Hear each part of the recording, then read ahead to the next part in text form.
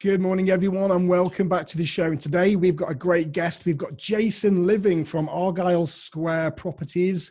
And Jason has got quite a big public profile on Facebook. You may have seen him. He's got a very big serviced accommodation group. And Jason's been in the property industry for probably around about 30 years, is a chartered surveyor by trade. And within the last sort of 3 or 4 years, Jason has got into the serviced accommodation industry. And as I said, you may have seen him on Facebook. So Jason, good morning. Good morning, Rick. And Jason, thanks for spending the morning with us today. It's great to have you on the show. And what we like to do for the listeners is really just give them a little bit of history about yourself, what you do, and sort of how you've got to where you've got to at the moment. Brilliant. Well, thanks for inviting me on. It's really great to be here. And in terms of where I started out,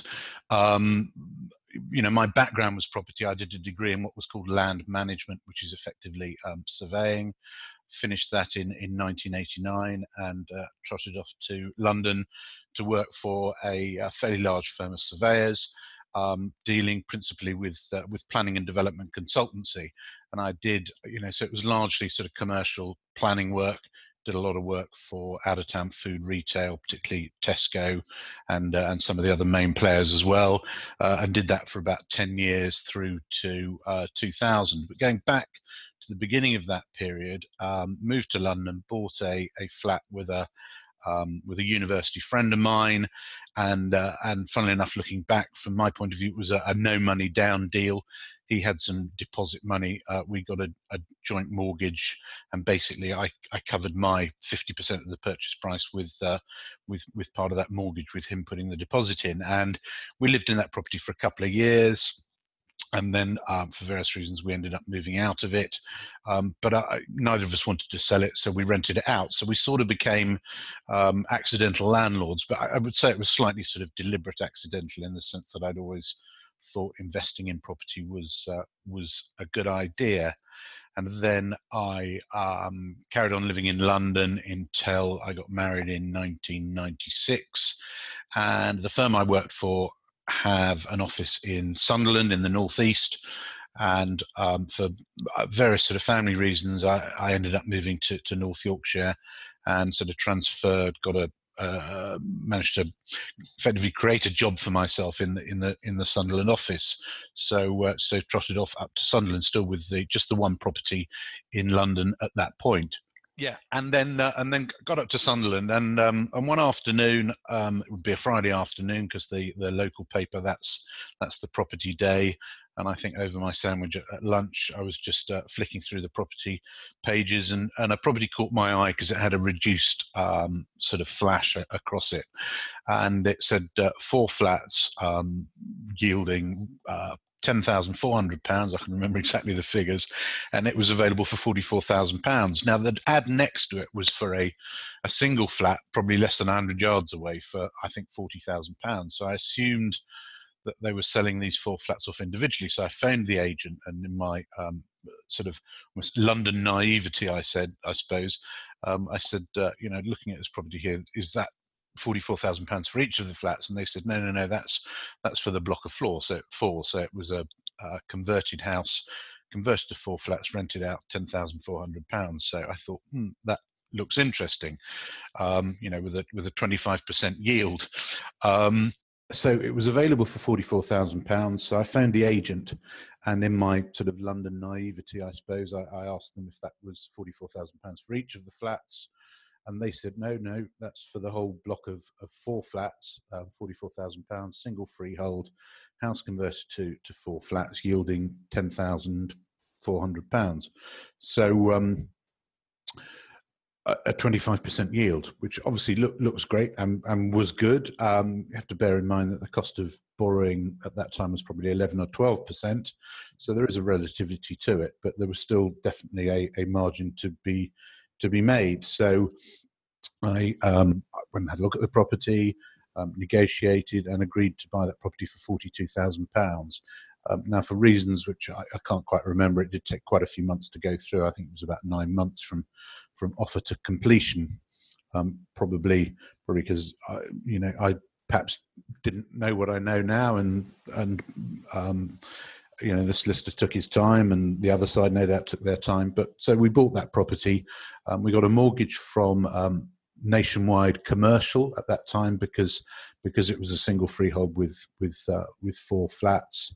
Couldn't go down the sort of standard buy-to-let mortgage route. And indeed, at that time, so we're talking by now 97, 98, buy-to-let mortgages were very much in their infancy. But we got a mortgage that I think 70% loan to value.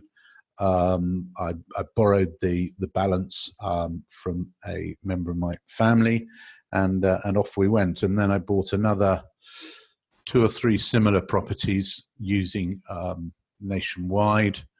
And that probably took 2 or 3 years. And then we refinanced in about 2000 with Bank of Scotland. And this time in the northeast, prices had started to move up quite strongly. So as the prices increased, we were able simply to refinance and sort of create deposits out of the increase in equity in the properties we'd got, and we continued to buy those sort of properties through to about probably 2003, 2004, and got to a point where we have about 100, 110 flats in Sunderland of that type. So probably about 25, 30 individual properties in flats. And at that point, I came across a company called a Quick Sale, who were essentially a company marketing to people to find motivated sellers. So looking for below market value properties. And essentially the way that worked is that you would have an individual area which were based on Yellow Pages areas. So I had the Sunderland area, and each sort of individual would contribute to a central marketing pot, which would then be used to market principally on the web to get motivated sellers. And I saw this as an opportunity to start doing buy to sell to flips, because I felt I had a substantial buy to let portfolio, and whilst there was a margin in that, as we all know, lots of single lets make a little bit of money each, but they don't generate a huge cash flow. So I felt there was an opportunity here to start doing flips partly as a cash flow and potentially to pay down debt. So started to do that, and did reasonably well doing that. But as time went on and the availability of sort of buy-to-let finance improved and interest rates came down, some of those properties we were looking at as buy-to-flips sort of stacked up from a buy-to-let point of view. So we decided to keep some of those as well. So again, from that period, probably 2003, 4 through to about 2007, we probably traded about 30 properties in that period and bought and held probably another 70 or 80, I should think. Most of which we still have today. So that was really the build-up of the portfolio, and then obviously 2007-8 came along, and the whole landscape changed somewhat. How did that affect you, Jason, during that period? Did it just stop you from doing, from the purchasing, or did you just ride through it? It definitely stopped us purchasing, because by that time we were principally using the likes of Mortgage Express, with whom you could do same-day refinance. So if you were buying below market value, effectively you could do sort of no money down deals or money out deals sort of all day long. And when they sort of withdrew from the market, and obviously Bradford and Bingley, their parent company, ultimately went bust effectively, that certainly stopped that side of things. And indeed, really, we got the benefit of hindsight. Whilst I think I had a fair bit of property knowledge, I didn't really have a lot of knowledge about running a business. And we got carried away, and were really riding on the increase in capital value as we went along, in terms of both the ability to keep refinancing and buying more, but fundamentally, that was what was cash flowing the business, really, rather than the underlying rental income. I by that time got a team of about 9 people. We had 2 sort of full-time property buyers. administration, property management. We had, I think our overheads at that time were probably £20,000 a month, and it just wasn't sustainable. So, we had to downsize significantly in terms of staff, and, got extremely close to losing the whole lot and going bust. Because also looking back at that time, the Bank of England held interest rates they peaked at 5.75%, I think, in 2007, and they actually held on for a significant period of time before we had this sort of rapid fall through to, I think it was March 2009, when it eventually came down to 0.5%. And so in that period, when it hit the peak of 5.75 until it started coming down, we were really hurting. I mean, we were hemorrhaging money, really. Well, I guess, in Jason as well, because you predominantly were single lets. It's not like HMOs. Your cash flow is relatively small in the single let versus a HMO, isn't it? Yeah, that's right. And if I'm honest and look back, the focus had become buying the next one and the next one, particularly with the Mortgage Express deals, where you could maybe pull £5,000 or £10,000 out of a property day one.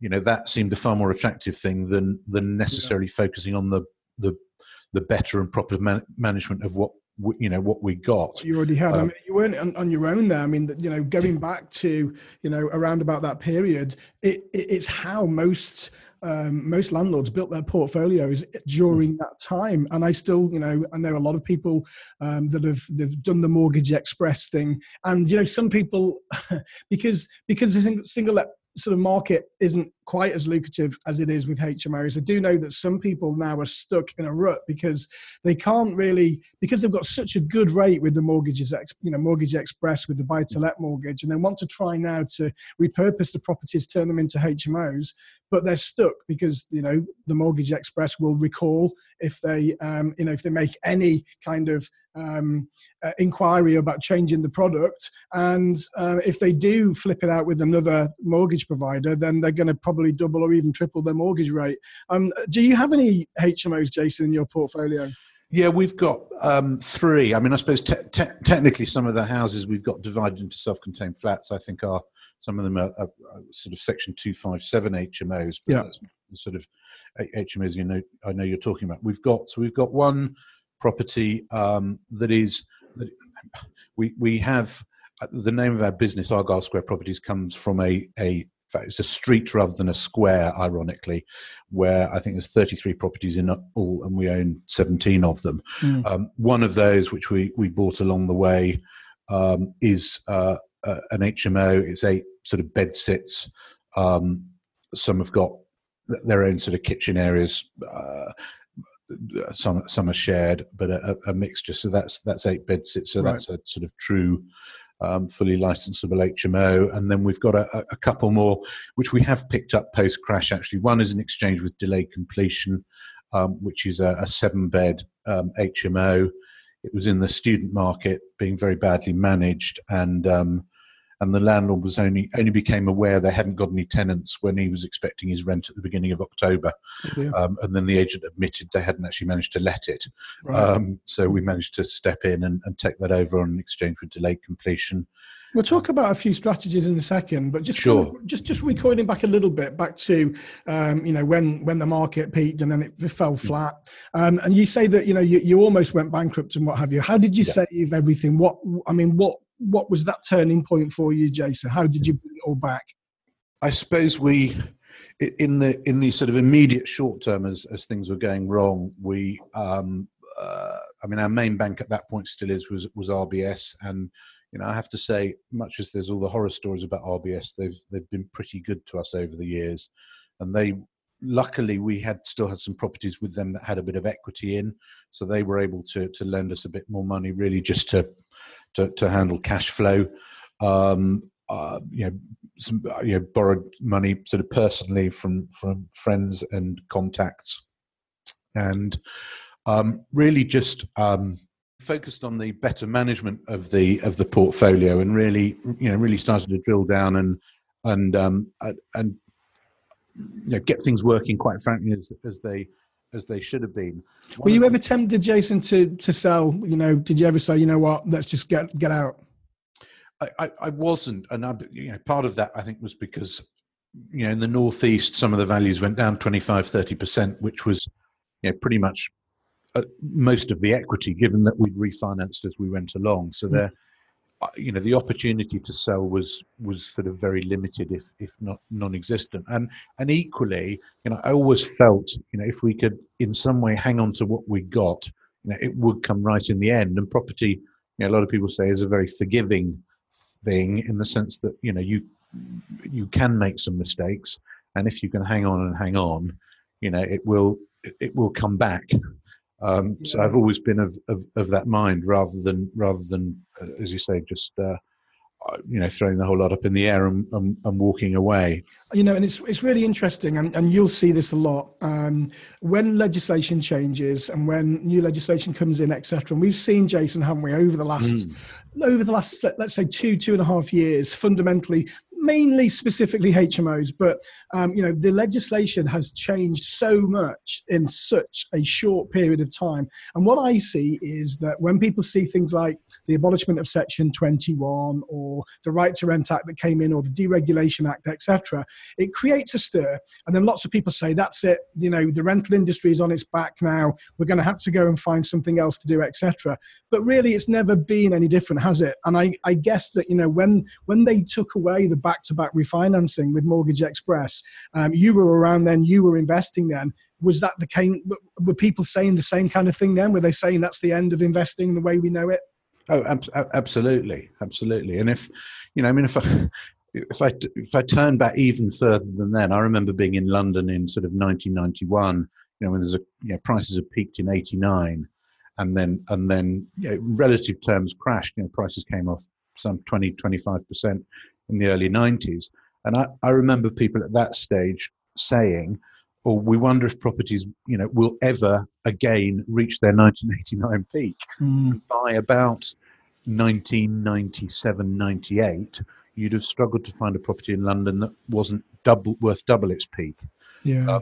That was how quick the turnaround was. So as you say, people are always quick to say, this is a fundamental change. Things will never be the same again. And okay, they never will be quite the same, because the goalposts have shifted slightly. But there's still to follow that analogy, there's still a game to be played.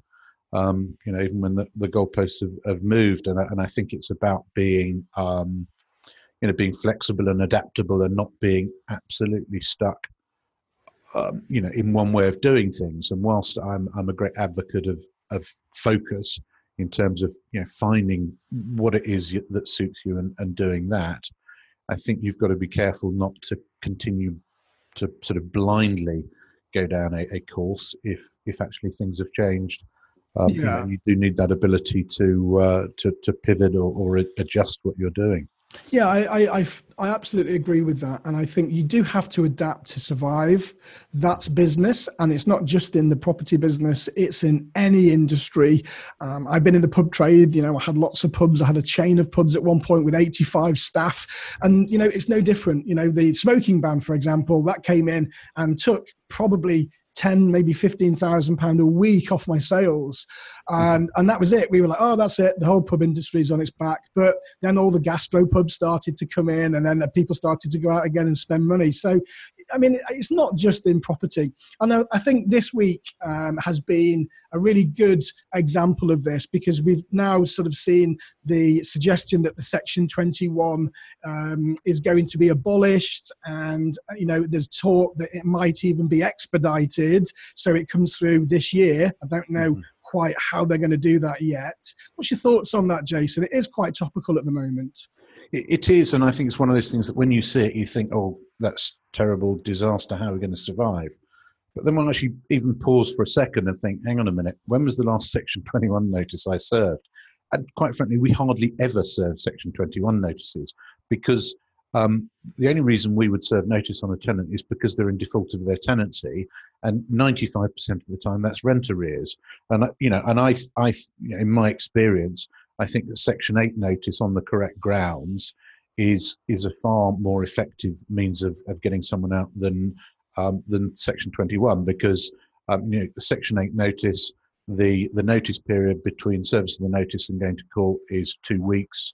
rather than 2 months with a Section 21 notice. And if you've got a tenant who's stopped paying their rent, time is money.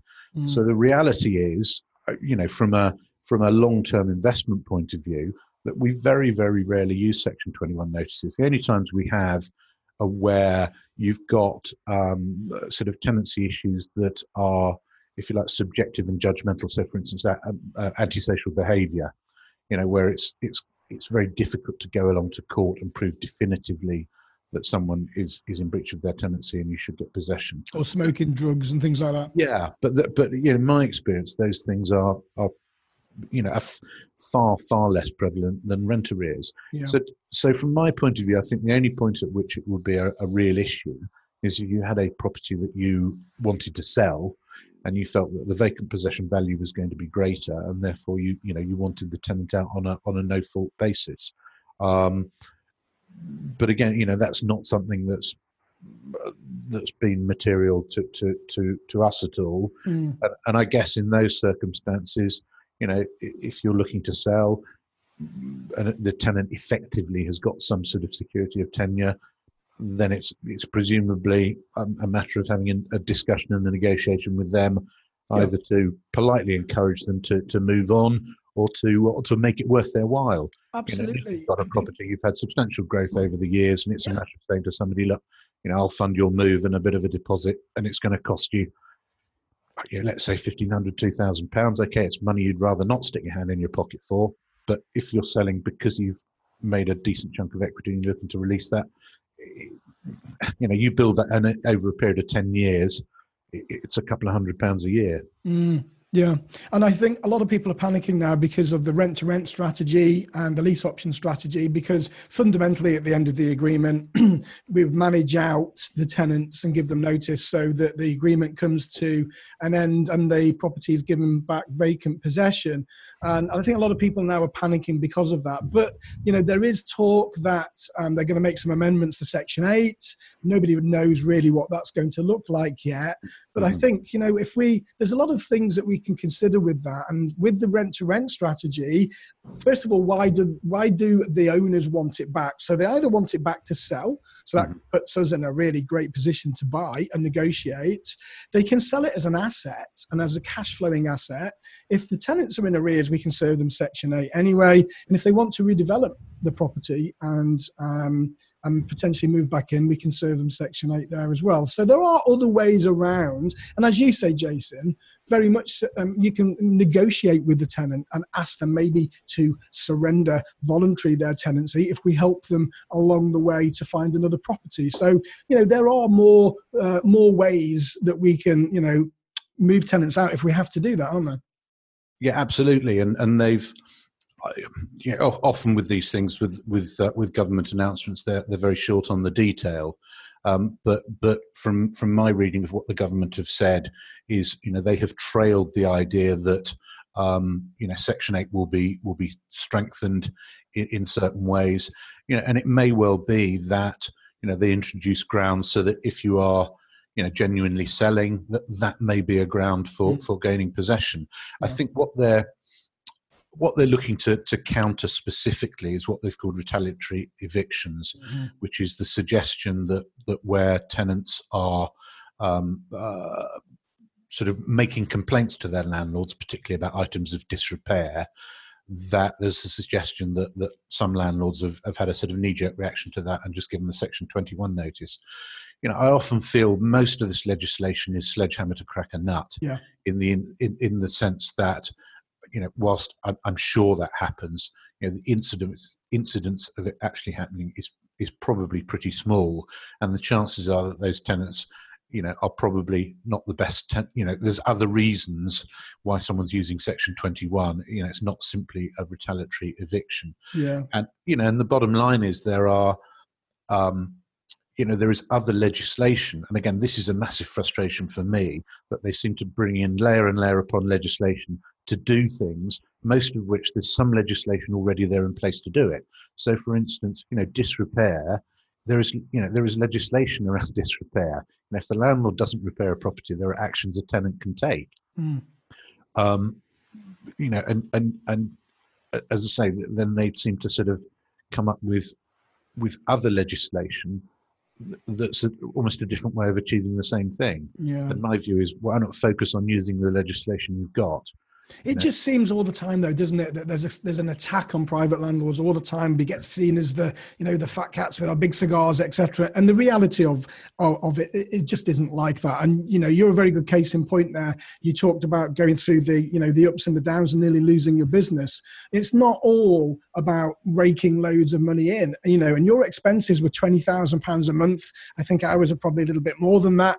And people don't see that, do they? And the government don't see all of the good landlords. It's just the bad people that seem to ruin it for everybody else. Jason, let's move on to your newer strategy now. So, you've gone through you bought loads of flats. You became a big portfolio landlord with single lets. You've come across a couple of HMOs along the way. You did your exchange with delayed completion, and then serviced accommodation happened. How did that come into the portfolio?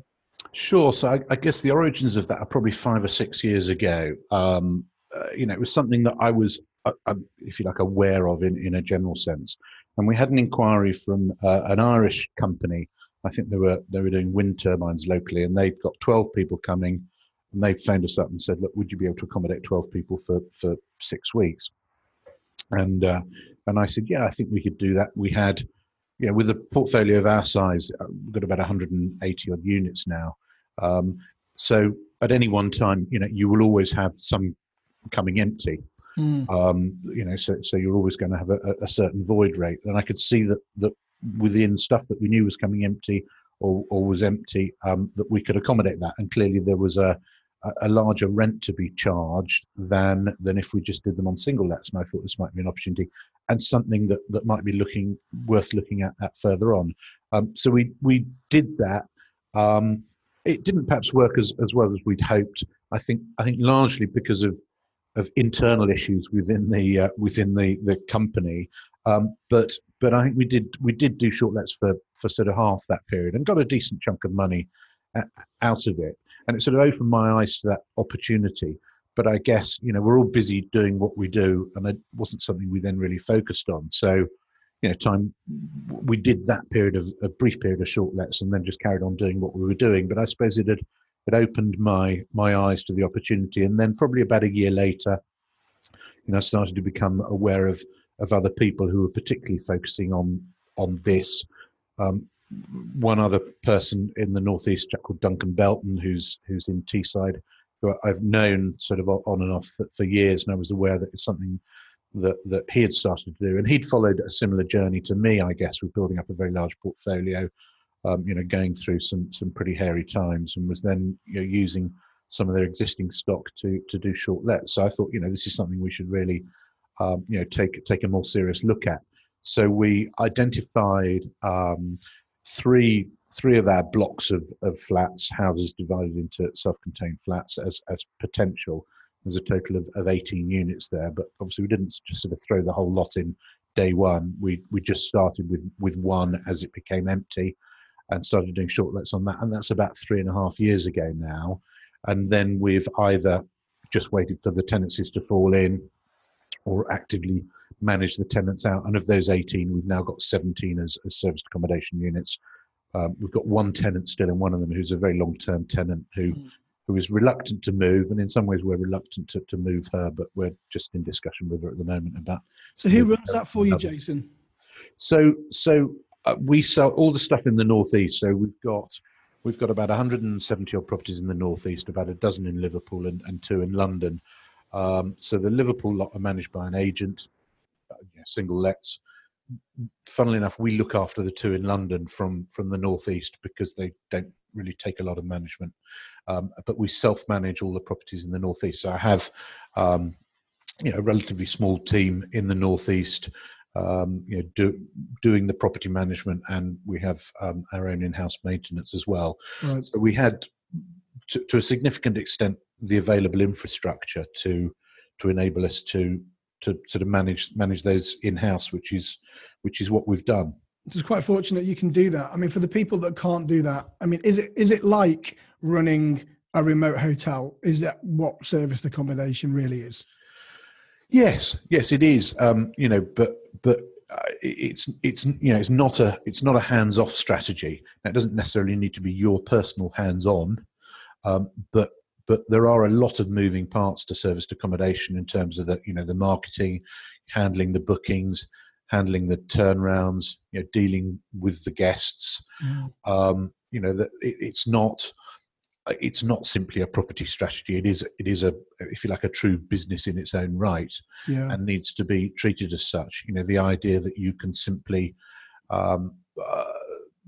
repurpose something into serviced accommodation and it not create additional work and not need, quite frankly, a lot of additional systems and processes and all those sort of things to make it work properly.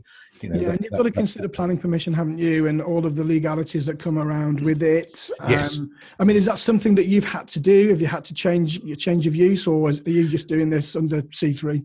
Yeah, no, we're doing it under C3, and I'm very firmly of the opinion, particularly with my sort of commercial planning background, that C1 is hotels, boarding, and guest houses. Now, to me, to take a single unit of accommodation and do short lets with it doesn't make it a hotel or a guest house.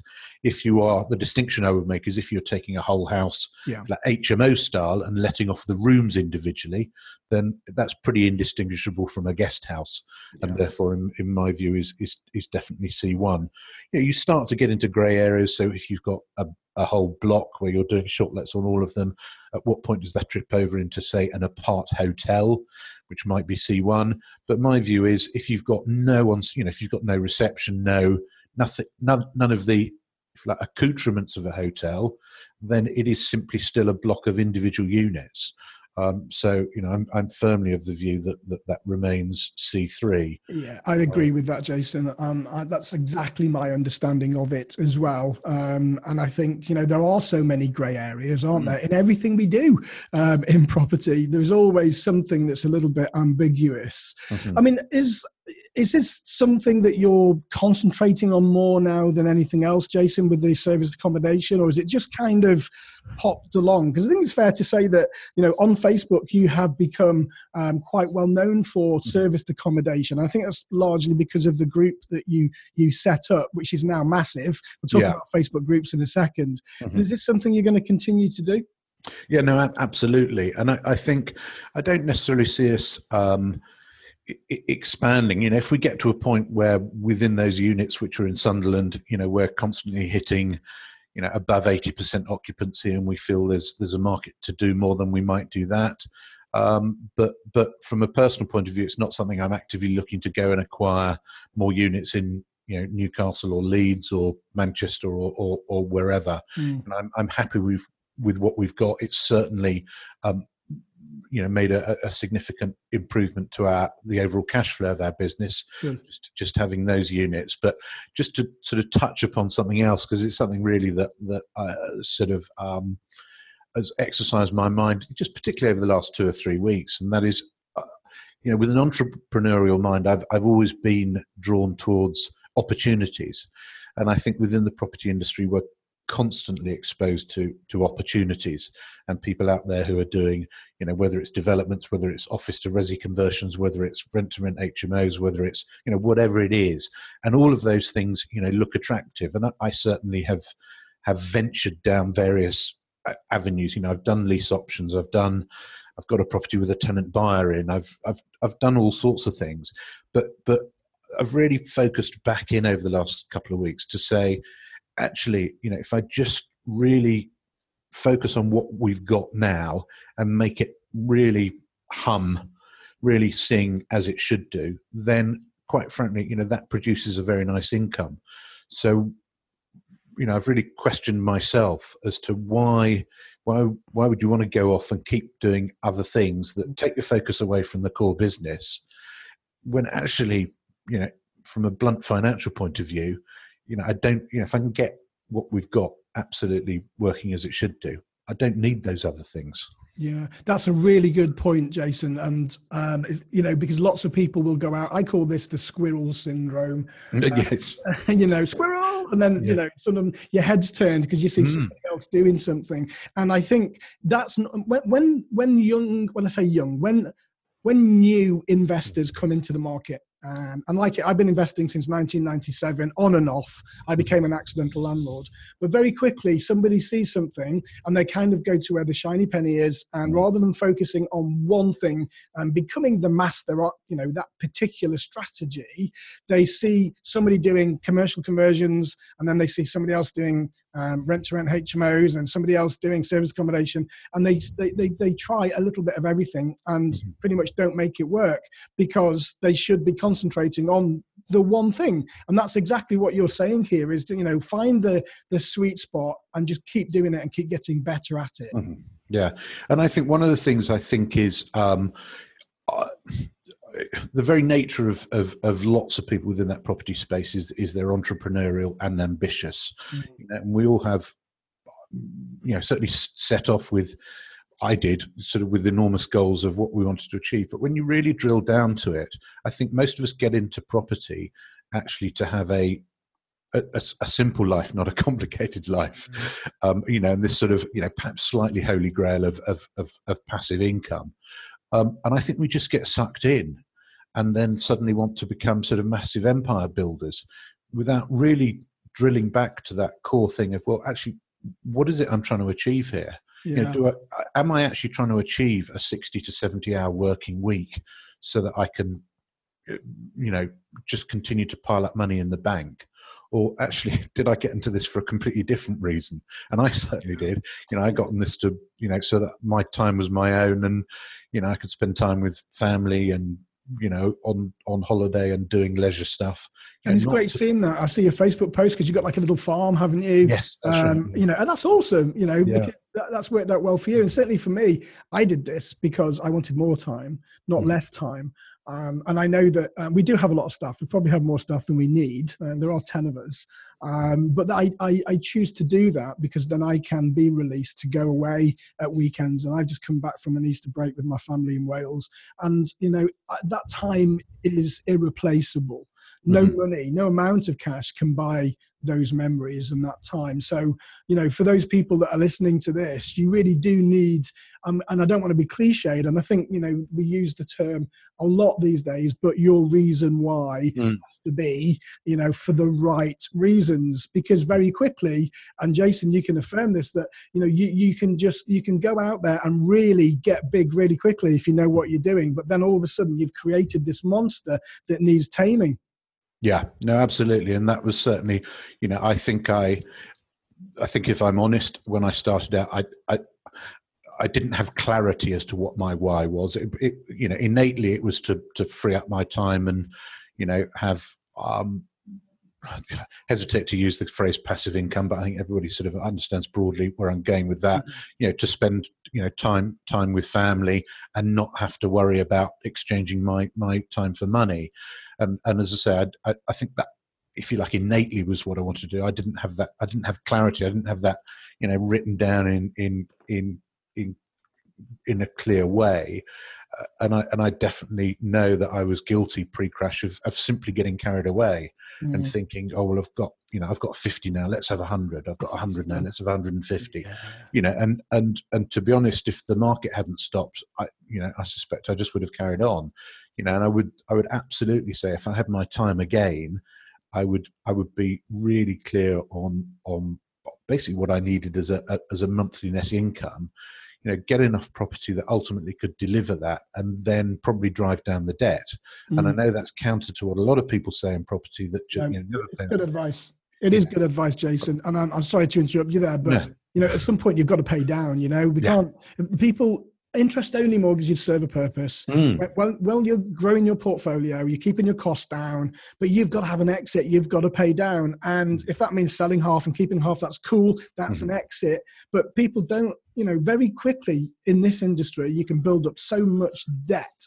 With private investors or with, just general business costs, mortgages, etc.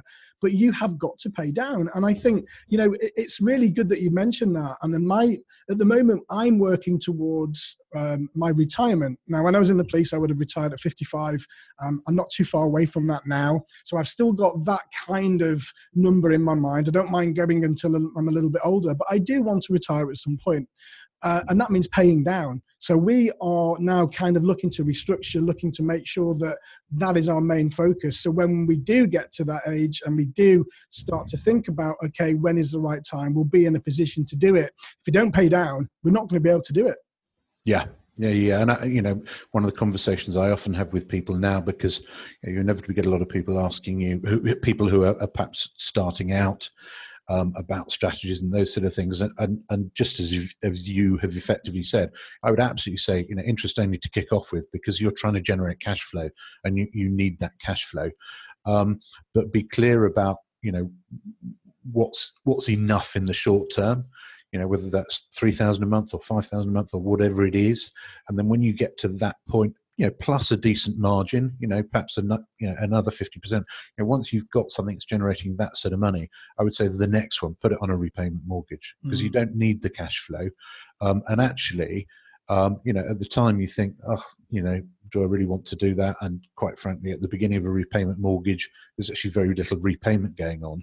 But you get 10, 15 years into that mortgage, and after 15 years, getting up to 20, you probably paid off half that debt, and then it's remarkable how quickly that comes round. Yeah. And what a wonderful feeling to be, in year 24 and 25, knowing that property you bought those years ago, someone else has paid for it. Absolutely. And it doesn't matter if you're buying it for your pension, you're buying it for residual income. The market growth is irrelevant. It'd be nice to have if you want to refinance it at some point, or if you want to sell it. But we're buying here to give us that pension in the future, so we can have that nice lifestyle. Jason, what do you think? You mentioned earlier about EDCs and stuff, and you're a switched on guy. Your mind is open to all of these strategies. But what do you think about the rent to rent strategy and the lease options and things like that? Do you think there's still a place in the market for them? Yeah, absolutely. And I think you've got to be clear about the perhaps the limitations of some of those. And if you take pure, say, rent to rent HMO, it isn't. People talk about property investing. It isn't really what I call property investing. It's creating a cash flow business. Now, if you're clear that then enables you to go on and invest in property, then I think that's brilliant. But there's a danger that you generate some cash flow over a period of time, but there's sort of nothing to show at the end of it, because you're not actually building an asset. So I think it's a brilliant entry point for people. Undoubtedly, the numerous examples of people who've done this extremely well and generated good cash flow. But I would say the people who've done really well have then made sure that they are reinvesting some of that cash flow as capital into properties that they then own. And similarly with serviced accommodation. I mean, I know somebody who started in serviced accommodation probably 4 or 5 years ago and just did pure management. Purely managed serviced accommodation units on behalf of others, but generated some very good cash flow out of that. Moved on to doing rent to rent, if you like, guaranteed rent, although I don't particularly like the term guaranteed, because I'm not sure there is a guarantee there, but there we are. But doing, if you like, leasing properties to operate as his serviced accommodation business, and ultimately has got into buying his own properties and developing his own properties. Yeah. So it started with that pure cash flow strategy, but developed it into a property investment business. And I think if that's your clear focus and that's where you're going with it, I think it's brilliant. Or if your clear focus is just going to be, I'm going to operate this business for 10 years and make some good cash out of it, and then hand back the properties at the end of 5 years or 10 years or however long you've got them for. Yeah. But I think it is important to understand that it isn't a long-term investment strategy of its own. You should make sure you plan, because if you do have to give those properties back in 3 years, then obviously that's your income just gone and wiped out overnight, really, isn't it? I mean, we've done rent to rents, and we've done really well out of rent to rents. We still probably got about 5. They all cash flow really well, and they're all extended, and we've had them for quite a long time. So it really does work. But there is a lot of negativity out there, Jason, as well, isn't there? So let's talk about Facebook. You've got a really big Facebook group. What do you think about the the negativity side? So you're positive rent to rent and lease options, and you see it from a business point of view, which is really open and open-minded. But there are some people out there that just say, rent to rent's illegal, or rent to rent is not a strategy, it doesn't work, and those going out there teaching it are charlatans, etc. I mean, what have you got a point of view on those negative people that are out there sort of trying to drive everybody down all the time?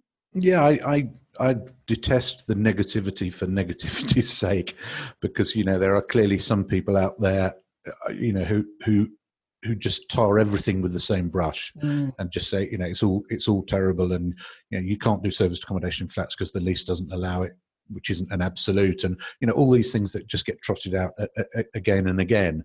And I think provided these things are done correctly, compliantly, with a clear understanding by the people who are doing it as to what they're doing, then it's a perfectly legitimate strategy. I mean, rent to rent has become a bit of a stigmatized term, and a term I think I used a moment ago that I prefer to use is leasing. So I'm leasing a building so that I can operate that to rent out to other people. And the example I give is that's exactly what hotels do. You go and stay in a Travelodge. Travelodge don't. Chances are Travelodge don't own it. Yeah, they lease it off someone else, like the Hilton as well, and they rent out the rooms. So there's nothing.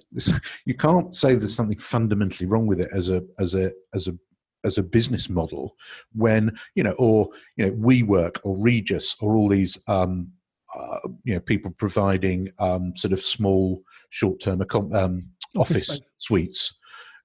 They go and rent a building and basically chop it up and rent it out to other people. Well, it's fundamentally no different from doing, a rent-to-rent HMO, or, as I say, leasing an HMO from somebody. I think, unfortunately, there have undoubtedly been those people who haven't done it right, so they've gone along and, if you like, pretended they're renting a 5-bed house just as a single let.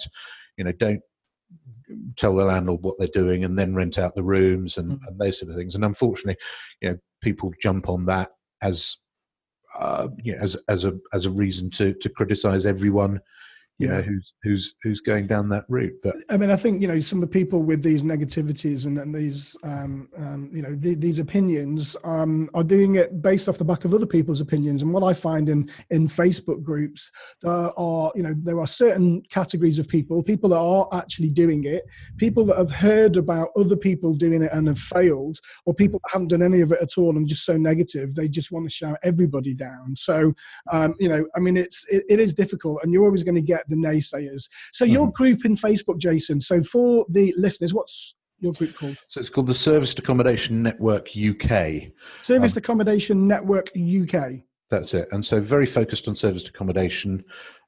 We do get posts on other stuff which are hopefully fairly quickly deleted, because I was always keen, because there are other, for instance, not so much yours, but there are other HMO groups out there that just then become a talking shop for anything about property. Yeah. And I was really keen to have a group that was very focused on what it did. And it's a big group, isn't it? How many people are in it? Yeah, sort of somewhere between 9,000 and 10,000 now. So nearly 10,000 people. How do you manage that, Jason? I know what it's like to manage a large group. Yeah, I try to ensure I'm on there at least once a day, just to have a trawl through. I now have a VA who does the sort of vetting of people come in, and I've set some sort of rules around that, because you'll know, running a group, you get people from all around the world wanting to come in who are members of 300 groups but don't appear to have any interest in property, and my views will, why do they want to come and join this group? It's not just about having the numbers, is it? It's about no, absolutely not. And people need to engage to keep it really. I mean, we get 24,000 comments and posts a month in our group. It's massive engagement. And in order to keep that, you do have to filter out the members and the member requests, because otherwise it will just turn into a buy and sell page, and links to all sorts of things that are not property related. Mm-hmm. Yeah. I mean, I've always been, it's interesting, because when I set up the serviced accommodation group, it wasn't with a marketing purpose at all, and therefore I've always, within reason, allowed other people to come in and market, whether it's deals or whether it's courses they're running, as long as as long as there's not something clearly fundamentally wrong, and obviously we have had instances where we have had to remove people, who are operating unethically. And I've asked the group. I've said, do you want me just to ban all this stuff, or are we happy on the basis that we're all adults? And the fact that it's posted in this group isn't an endorsement of its own, and people have got to go out and do their own due diligence. And I appreciate your group is probably slightly different in the sense it's more yours. And I've always tried with the serviced accommodation group for it to be a sort of a wider industry forum, if you like, and that that's just two slightly different ways of doing things. It's not an easy task, and it can become quite political sometimes. But yes. In order to keep that great content, you do have to manage it. You do have to moderate the groups. Jason, we're almost into an hour now. Now it's been really. I could sort of talk to you all morning. I mean, you are a wealth of knowledge. If you could just say one tip to the new investors out there that are really keen, want to get into the market, what would that be? From a serviced accommodation point of view, or just generally? Well, just generally as in business. To be honest, what I'm going to say, actually, sorry to cut you off because it just popped into my head. It applies equally to both, and that is, I would say, treat it like a business. I think so many people, and I would, say I was absolutely guilty of this. They buy a property or they get a serviced accommodation unit alongside what they're doing, and it doesn't get treated as a proper business. And I think, and funnily enough, I was listening to a podcast in the car this morning, and someone was making exactly this point. If you started any other business, you would, if you wanted to start a sandwich shop, you wouldn't just sort of crack on and give it a go. You'd have put together a business plan, probably, or you certainly should have done. And you need to do exactly the same with property. I think you need to be absolutely clear where you're going with that, because otherwise, and certainly the trap I fell into, you find all of a sudden you've got a whole load of properties, and it isn't really operating as a business. So that that would be one thing I would say to people is absolutely treat it as a business and be clear as to what the purpose of that business is in terms of what you want it to deliver to you. Some good advice there. And that's, folks that are listening to this is 30 years experience talking here. Jason's been in the industry. He's seen the ups and downs, seen the peaks and troughs, seen the demise of Bradford and Bingley and the Mortgage Express and all of that. So, some really sage advice there. Treat it as a business. Jason, how can our listeners contact you if they want to talk about serviced accommodation or anything in general? Have you got a website? Yeah, so serviced accommodation, probably go via the group, the Serviced Accommodation Network UK is probably a great starting point. And there's, alongside myself, some really good people in there. Most sort of requests for advice or information, get lots of really good answers. In terms of sort of contacting me directly, Facebook. Although I have to say, from a messaging point of view, I get loads and loads of friend requests from people I don't know, and I don't just blanket accept all of them. So that may be a bit of a barrier to accessing me via that. But probably the best way is, if you want to get in contact with me directly, is ping me an email, and I've got a more personal email address, which is jason@jasonliving.co.uk, and I'll happily assist where I can. So jason@jasonliving.co.uk. Awesome. Jason, I always ask our guests on the podcast one final question, and that is, are you a cat man or are you a dog man? A dog, definitely. Yeah. You're definitely a dog man. What do you have any dogs?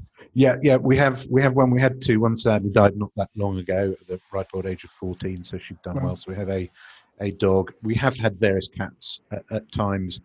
As you mentioned, we live on a small farm, so the cats tend to be sort of outdoor farm cats, rather than home true sort of pet cats. But yeah, no, I've always far favoured dogs over. I think most people say dogs. Dogs are winning at the moment. Jason, it's been an absolute pleasure talking to you today. I am conscious of your time. So folks, you can contact Jason if you want to reach out to him. And Jason, thank you again for joining us on the podcast. It's been awesome having you here, and have an awesome day. And you. Yeah, no, it's been fantastic. Thank you very much for the opportunity. Really enjoyed chatting with you. Thank you, Jason. Thank you. Take care.